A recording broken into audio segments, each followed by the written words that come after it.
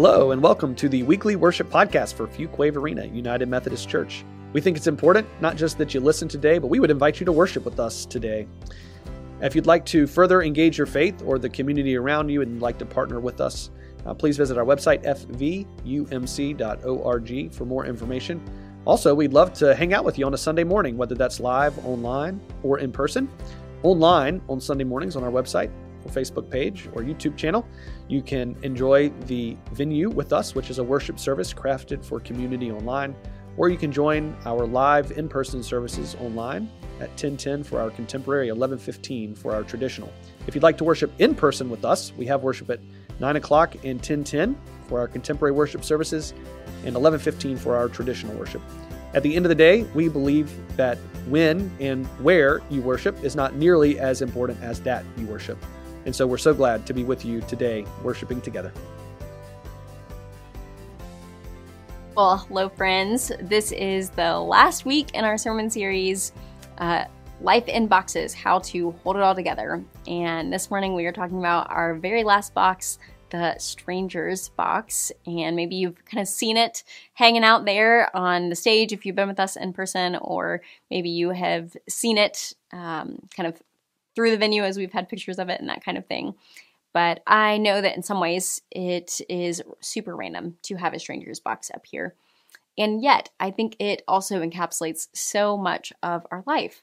You know, we spend so much of our lives with people that we don't know, whether it's neighbors that actually are neighbors in our neighborhood that we don't necessarily know yet, or people that we spend wandering the aisles with, either at Target or the grocery store or wherever that we don't know, maybe our delivery driver or mail carrier. Like, all these people, generally speaking, tend to be strangers or people that we don't necessarily know, at least not yet.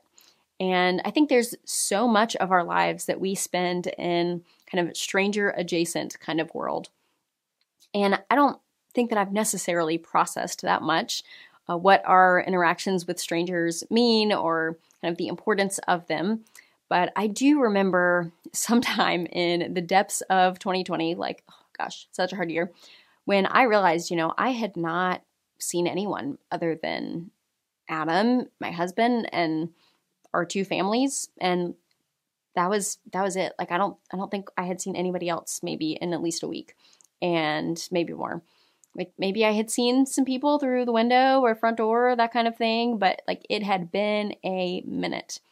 And it also was around that time that a couple of my friends and I read a book called Burnout.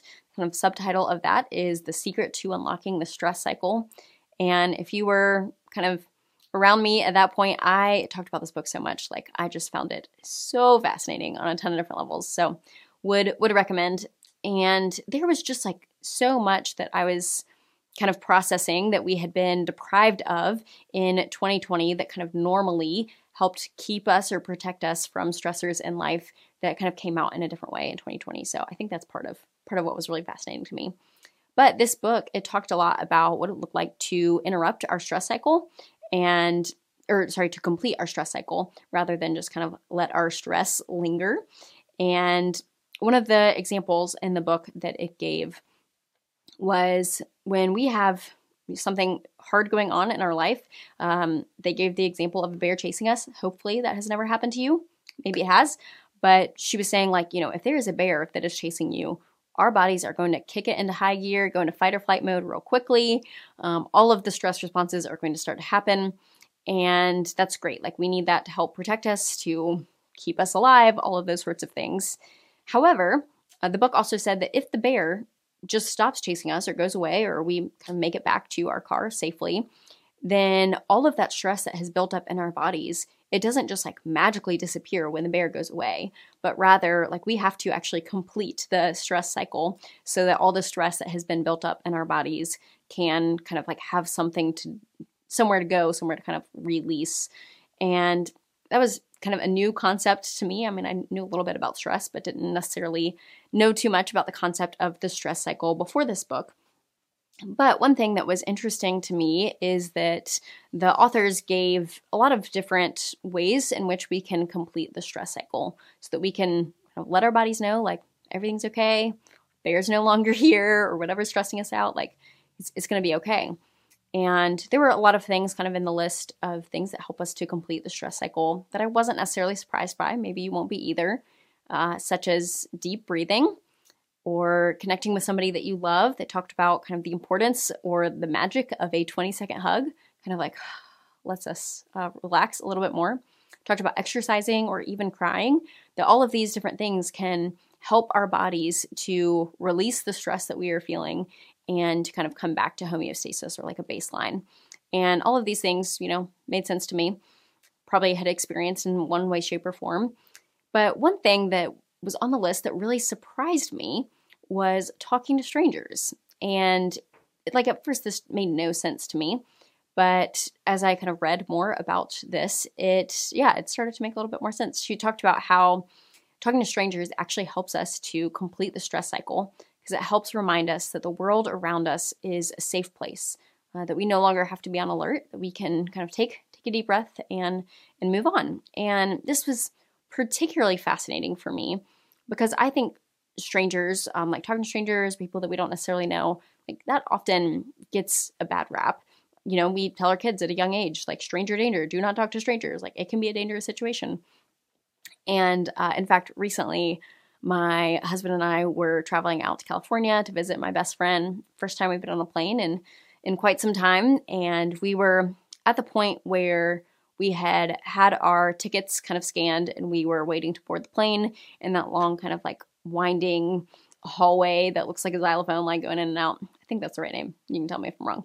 But we were hanging out there. We had the cheap seats, hadn't upgraded or anything like that. So we were at the very back of the line and there was only one family behind us.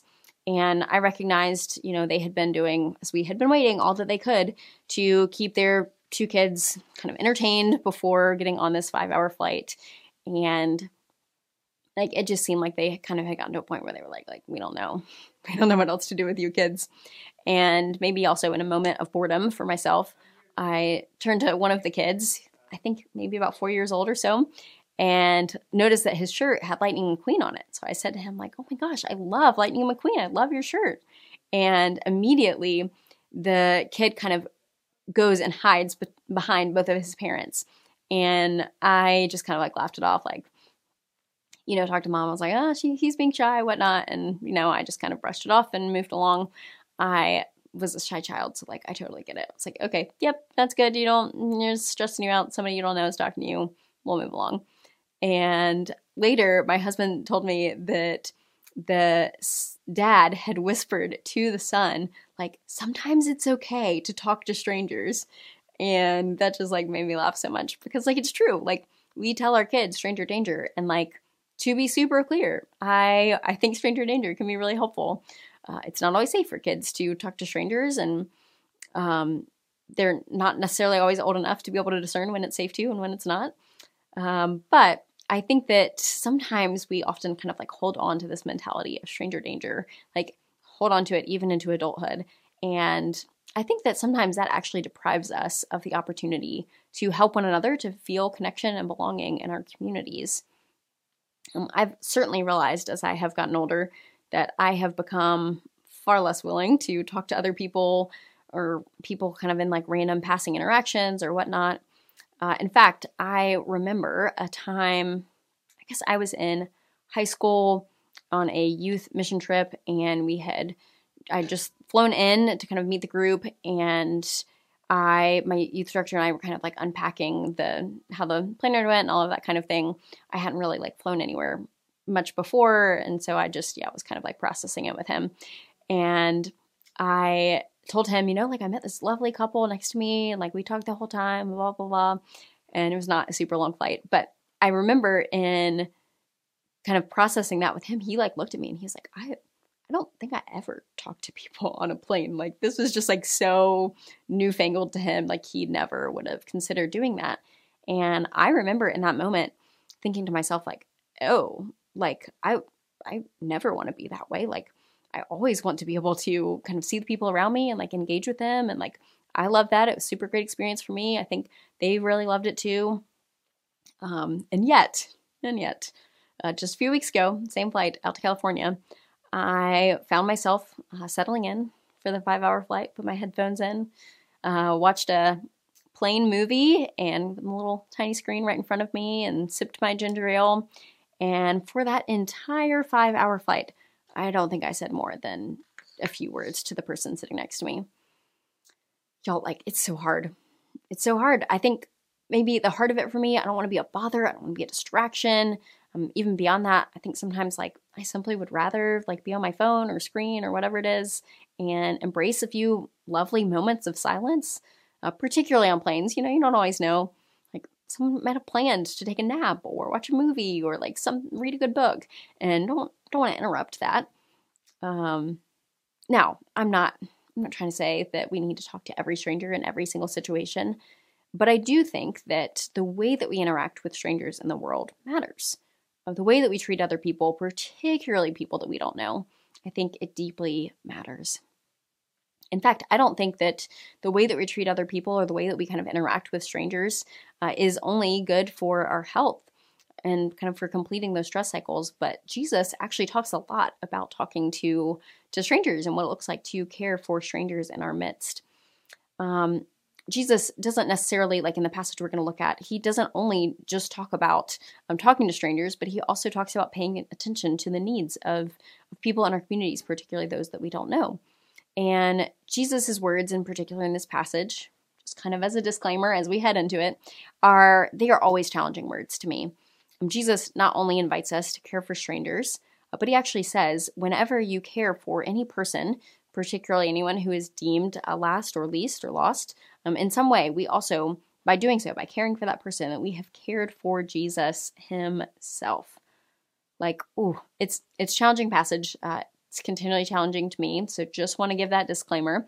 But let's read it together and we can unpack a little bit more. If you are following along, it comes from Matthew chapter 25. We're going to read verses 35 through 40. He says, "For I was hungry, and you gave me food.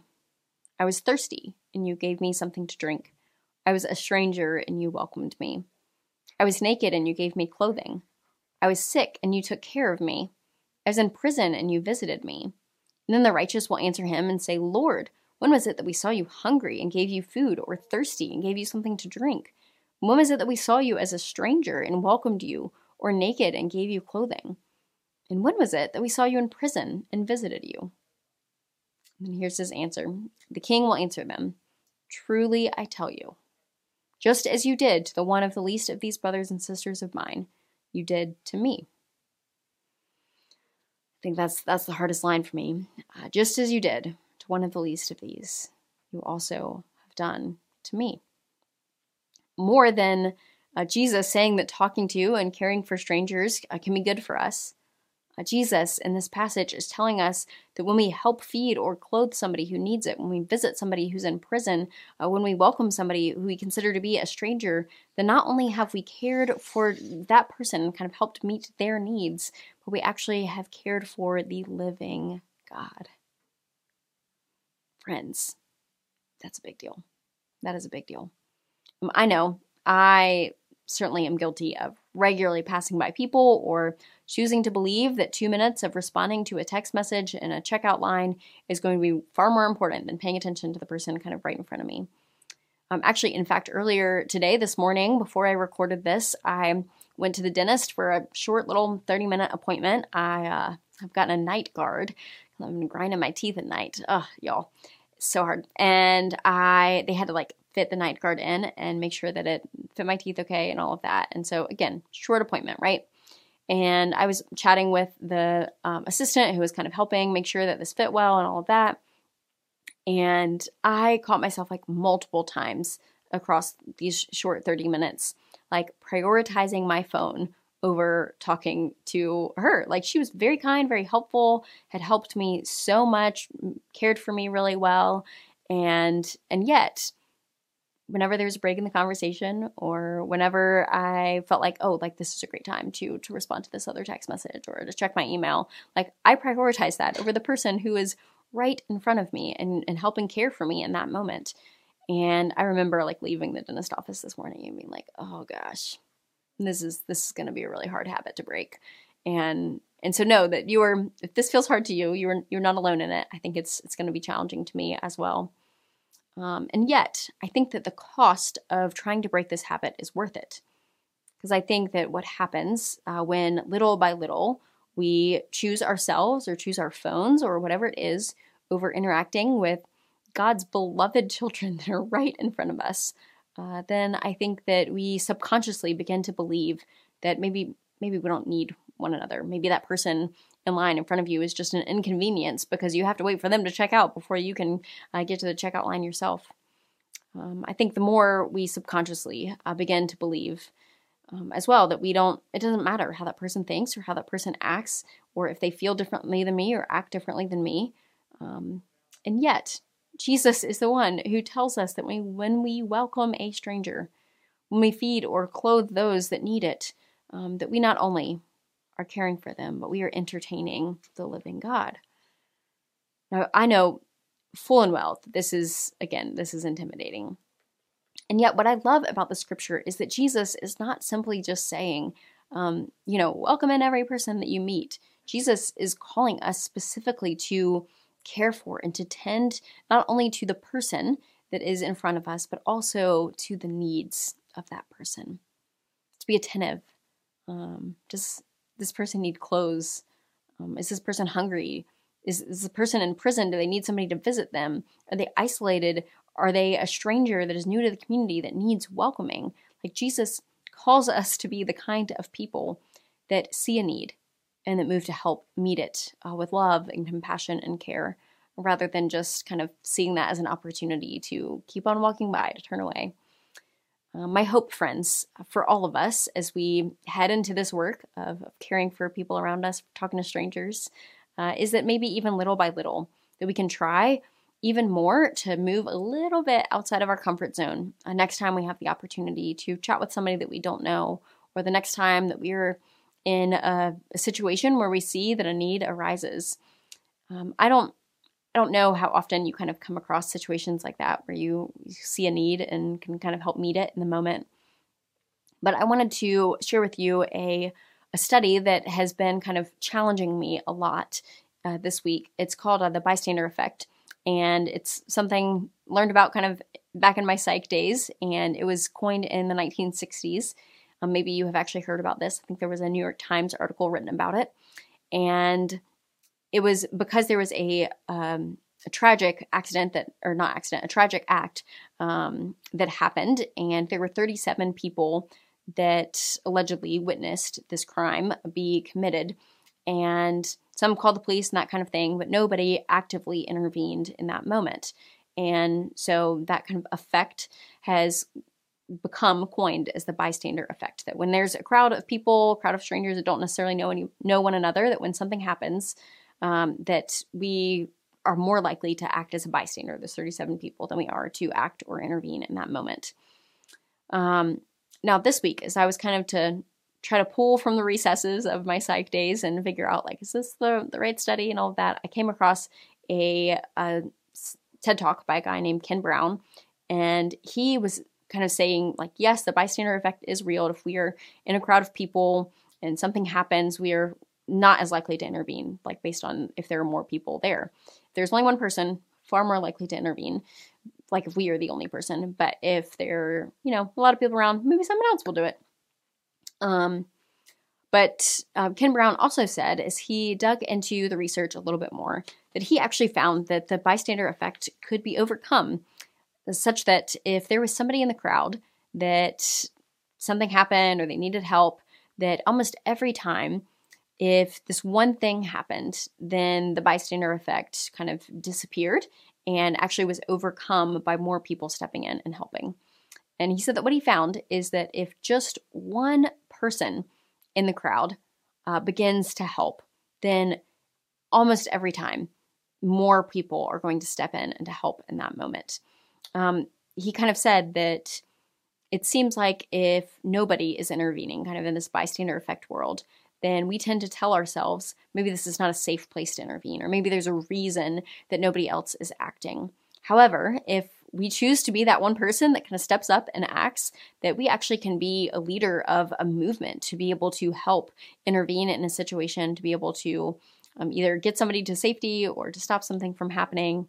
And I just think that like, gosh, that is a beautiful thing for us to keep in mind and to remember that it might seem insignificant to kind of step up and help somebody. But truly, when we do that in more ways than one, we can kind of cause a chain effect to be able to invite more and more people to kind of step in and help as well. Friends, as we consider this, as we consider what it is to be a people that step in and help, people that talk to strangers, I am hopeful that we can kind of take a moment to assess what this looks like in our own lives this week. So I want to leave you with a couple questions. The first is this: what would it look like for us to be a community that sees Jesus in everybody around us? And then second, what would it look like for us to be a people that choose to interact with strangers in our midst, maybe just to strike up a conversation for a moment or to jump in when somebody is in need?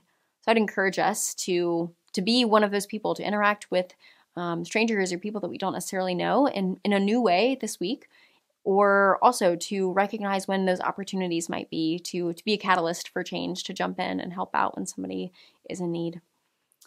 I'm going to close with this. All throughout the series, we've been saying that a boxed out God cannot transform our boxed in life. And I think that when we box God out of even these smallest of interactions with strangers, we might have just missed an encounter with Jesus in our midst. Amen. Again, it's been great to worship together with you today. If you would like to engage your faith with the community around you, we'd love to partner with you in that. You can visit our website, fvumc.org, to find out more information on what that looks like or to reach out to us. I'd like to extend another invitation for you to come and join us online or in person on Sunday mornings live. And while you're on our website, again, if this is a regular place that you find spiritual sustenance, we'd love to partner with you as we serve our community here in the greater Fuquay-Varina area. fvumc.org/give would help you join in with us in all of the wonderful work that happens in and through this family of faith here at Fuquay-Varina United Methodist Church. It's been great to worship together with you, and we look forward to doing it again soon.